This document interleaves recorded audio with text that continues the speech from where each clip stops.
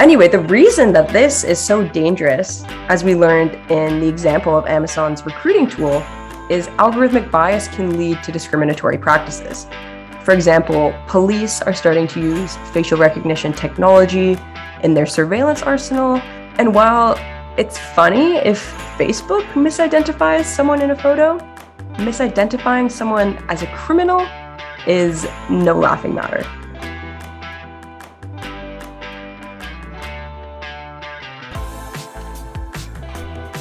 Welcome back to the DFN podcast.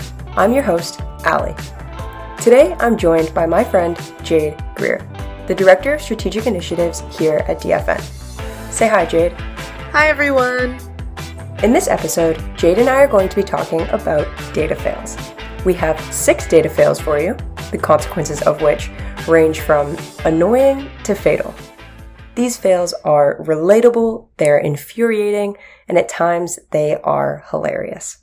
Reoccurring themes include data gaps, algorithmic bias, and systemic racism. If those words sound big and scary, I can assure you that Jade and I will break things down to the basics. Let's dive right into it. I'll introduce our first data fail with a not-so-fun fact. 10,000 women die in car crashes each year because of bad design. And what makes this fact even more infuriating is that although men are statistically more likely to cause crashes, women are 72% more likely to be injured and 17% more likely to die in them.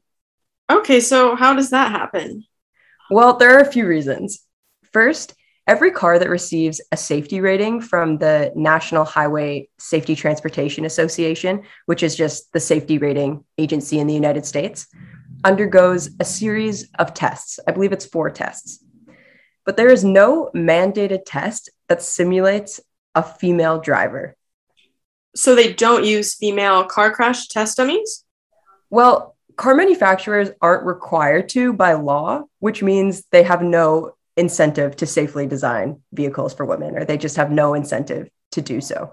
But having said that, there are mandated tests with women in the passenger seat. But the problem with these tests is the crash test dummies used to represent women are essentially just scaled down men.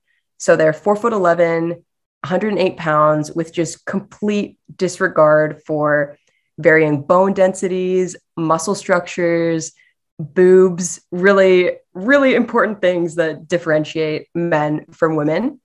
And so the automobile industry is a fatal example of a huge data fail. By not mandating tests with female drivers, we're failing to collect data. And by using crash test dummies that are not an accurate representation of the average female body, we're collecting inaccurate data. And this is just one example of how women are often erased from critical design decisions that lead to data fails. I think I recognize this example. Is this from Invisible Women with Caroline Criado Perez? Yes, Jade, it is. And I'm glad you brought that up because for those of you who haven't heard of the book, it highlights a ton of what we call gender data gaps and dives into quite a few products from smartphones to stoves that were developed without women in mind. It's a great read. We're actually reading it in the DFN book club right now. Our virtual meetings will be held at the end of February and March 2022, and we'll throw the registration to that in the show notes as well. One of my favorite books that we've ever done for our book club was Weapons of Mass Destruction by Kathy O'Neill. And one example that stood out to me the most was a police surveillance algorithm. And it's around the criminal justice system in the US, which is something that we all know is incredibly racist. But what some of us might not know is that algorithms are actually worsening the problem and further embedding racism into these systems that are managing our lives. So the PredPol model is a predictive crime model that's designed to help target and track criminal acts. And the goal of the model is to optimize the development of police personnel by helping them identify and prioritize where crime is most likely to occur. And the locations come to be considered as high-risk zones. Do you want to take a guess at which kind of neighborhoods tend to be marked as high risk? Okay, so high-risk zones, meaning what is perceived to be high crime areas. I would guess low income neighborhoods and neighborhoods that are home to a higher percentage of marginalized communities? Exactly. Impoverished neighborhoods are more likely to be neighborhoods of minoritized races. So the problem with the predpol model is that nuisance crimes like underage drinking or marijuana possession that would otherwise go unpunished if not noticed by cops are documented and then end up populating the predpol model, leading to even higher surveillance in these areas. And higher surveillance means more and more nuisance crimes will be reported, making it seem as though these neighborhoods are more crime-ridden and therefore more dangerous. Okay, so let me get this straight from like the statistical modeling side. So the predpol model tells police where to deploy its personnel based on historic crime rates. Police go to these high-risk zones, and because they're there, they happen to catch more petty crimes, or what you called nuisance crimes.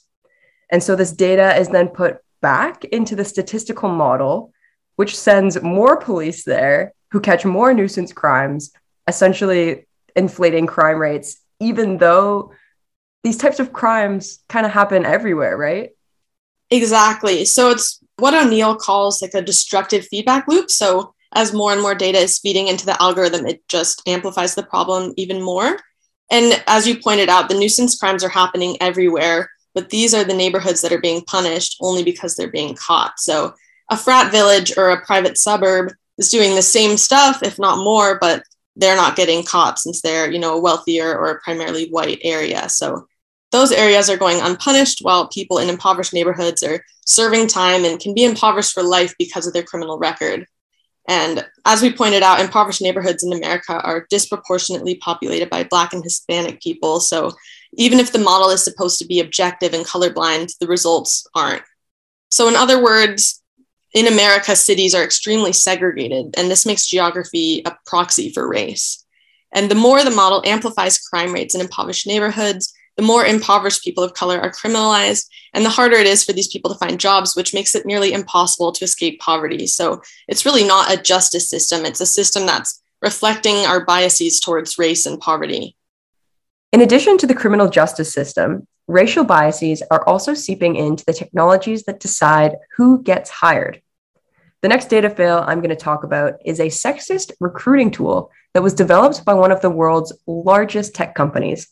This company is huge. I would bet it's a common household name for 98% of North Americans. Jade, any ideas which company I'm talking about? It's either Google or Amazon. The company is Amazon. As we all know, Amazon is one of the largest companies, and as a result, they deal with an overwhelming amount of job applications each year. In 2014, the company was trying to find an efficient and effective way to review these applications. What they decided to do is they created an algorithm to do a first pass filter of applicants based on the resumes of existing employees, which sounds like a relatively good idea, right? I'd say so. I think that's pretty standard. Yeah, for sure. It's totally standard these days. I think you even expect your resume to get viewed by a robot before it sees human eyes. But Amazon had to almost immediately scrap the idea because, to their credit, they did discover that the system wasn't rating candidates in a gender neutral way. So the algorithm was sexist. Yeah, pretty much. How the system worked is it did a kind of regression analysis to figure out what factors are correlated to resumes that should be immediately dismissed. And what they found was that if an applicant attended a women's college, they were put into the definitely do not interview pile, simply because so many of Amazon's employees that were already working there didn't go to women's colleges. Jade, any ideas why they didn't go to women's colleges? Probably because they were men. Yes, exactly, because they were men. So this is an example of what we call algorithmic bias. Like human bias, algorithmic bias refers to creating exclusionary experiences and discriminatory practices that result in unfairness. But algorithms, like viruses, can spread bias on a massive scale and very quickly. As frightening as it is to hear, research shows that algorithms aren't just reflecting our biases, but they're amplifying them. And this example of Amazon's inadvertently sexist recruiting tool is a perfect example of that. Another really common hiring and promotional practice is meritocracy. Could you, in simple terms, explain what exactly meritocracy is? It's a system where the highest positions and rankings or hiring are based on merit, talent, or achievement, and not necessarily on race, wealth, or social class. It's thought to be fair and unbiased and to justify who is at the top upon them being the best. So again, it doesn't have anything to do with race, but has all to do with skill and merit. Okay, I mean, that sounds pretty fair. In theory, it might be, but what we're not questioning is these qualifications for success and what they're actually based off of. So, similar to the Amazon example, if merit is measured on white male standards, how are minoritized people supposed to meet them and reach the top? Okay, I guess they aren't. Exactly. The system is designed so that they won't. And Caroline Criado Perez, the author of Invisible Women, she calls meritocracy an insidious myth that provides cover to institutional white male bias. One example she provides is an analysis of 14 million reviews on the website ratemyprofessors.com, which I'm sure all university students will be familiar with this website. The study found that female professors are more likely to be mean, unfair, strict, and annoying. But male professors are more likely to be described as brilliant, intelligent, smart, and a genius. This is something that Criado Perez calls brilliance bias, and this is the tendency to associate brilliance as a male trait. If a high position requires brilliance, women are far less likely to apply or will be disproportionately criticized like female professors. A study on language in a job posting revealed drastic differences in rates of women applicants based on the types of words that were used. So the job posting that had an emphasis on aggressiveness and competitiveness brought in only 5% female applicants, where a job posting that had an emphasis on enthusiasm and innovation brought the number of female applicants up to 40%. I once in class heard somebody ask how we can increase diversity without sacrificing meritocracy. And I was absolutely baffled when I read this. Whether the person knew it or not, they were pretty much saying, how can we ensure that those at the top are there because they deserve it on the basis of merit? Stay there. And increasing diversity would somehow be compromising the brilliance, and it would make everybody less strong. I think the thing with meritocracy and the reason why this person said that statement is they and we all have to wrap our head around the fact that we didn't all start from equal starting lines. It's that concept of inequity, and we don't all start from the same place. So I guess that's kind of linked to meritocracy as well. Yeah, 100%. Okay, I think I get it, but how does this pertain to data fails?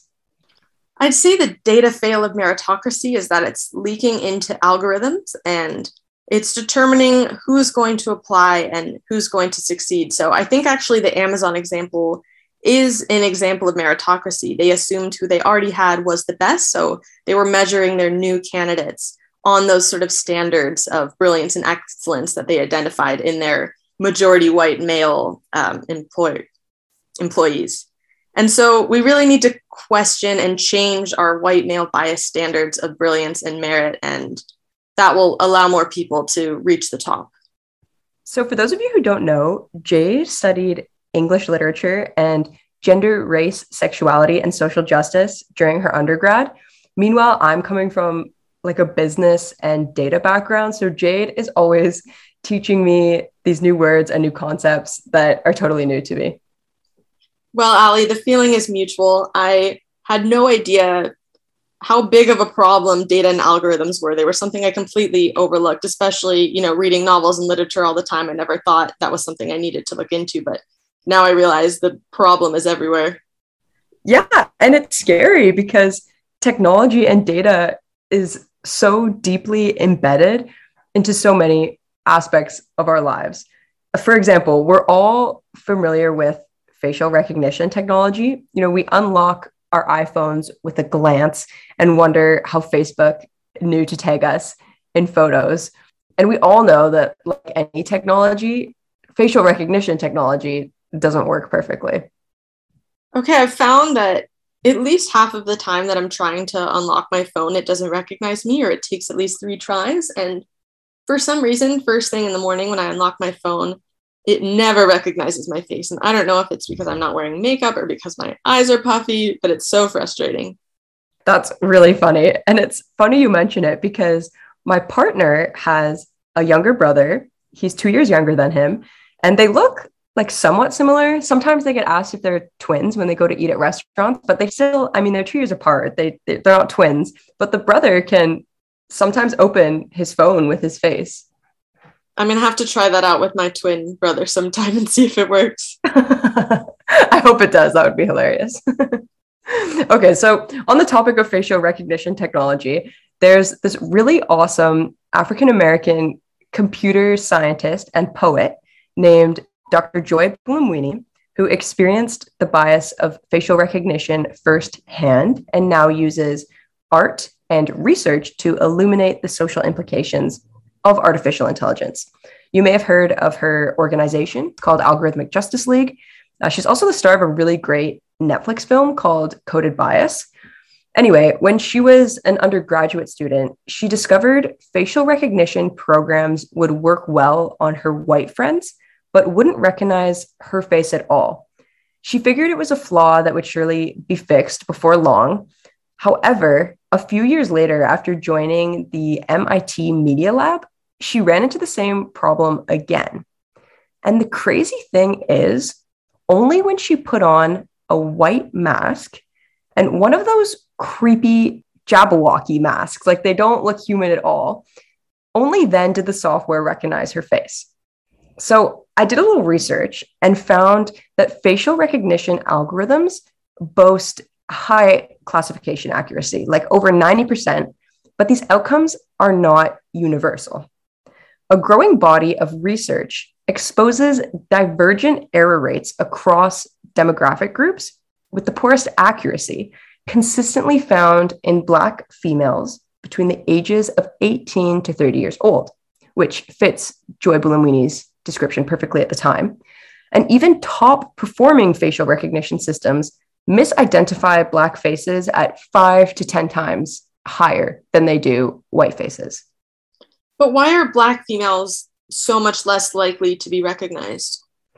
Well, the problem stems from the fact that algorithms are only as good as the data upon which they are trained. How this works is you create a training set with examples of faces, and you categorize images or parts of images as either a face or not a face. Over time, you can teach a computer to recognize faces.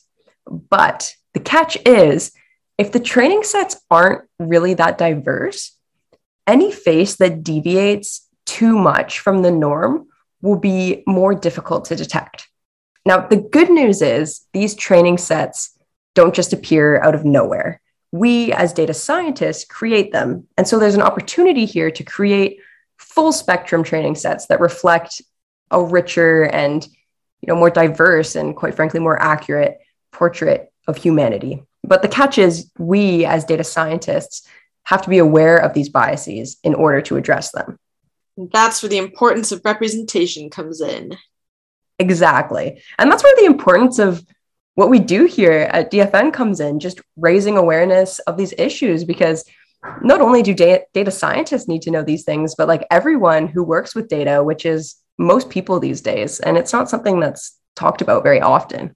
Anyway, the reason that this is so dangerous, as we learned in the example of Amazon's recruiting tool, is algorithmic bias can lead to discriminatory practices. For example, police are starting to use facial recognition technology in their surveillance arsenal. And while it's funny if Facebook misidentifies someone in a photo, misidentifying someone as a criminal is no laughing matter. If you want to learn more about this particular data fail and what is being done to mitigate and fight the social implications of artificial intelligence, I would highly recommend checking out Algorithmic Justice League or Dr. Joy Bloomweeney's work in this area. And watch Coded Bias on Netflix. Yes, definitely do that too.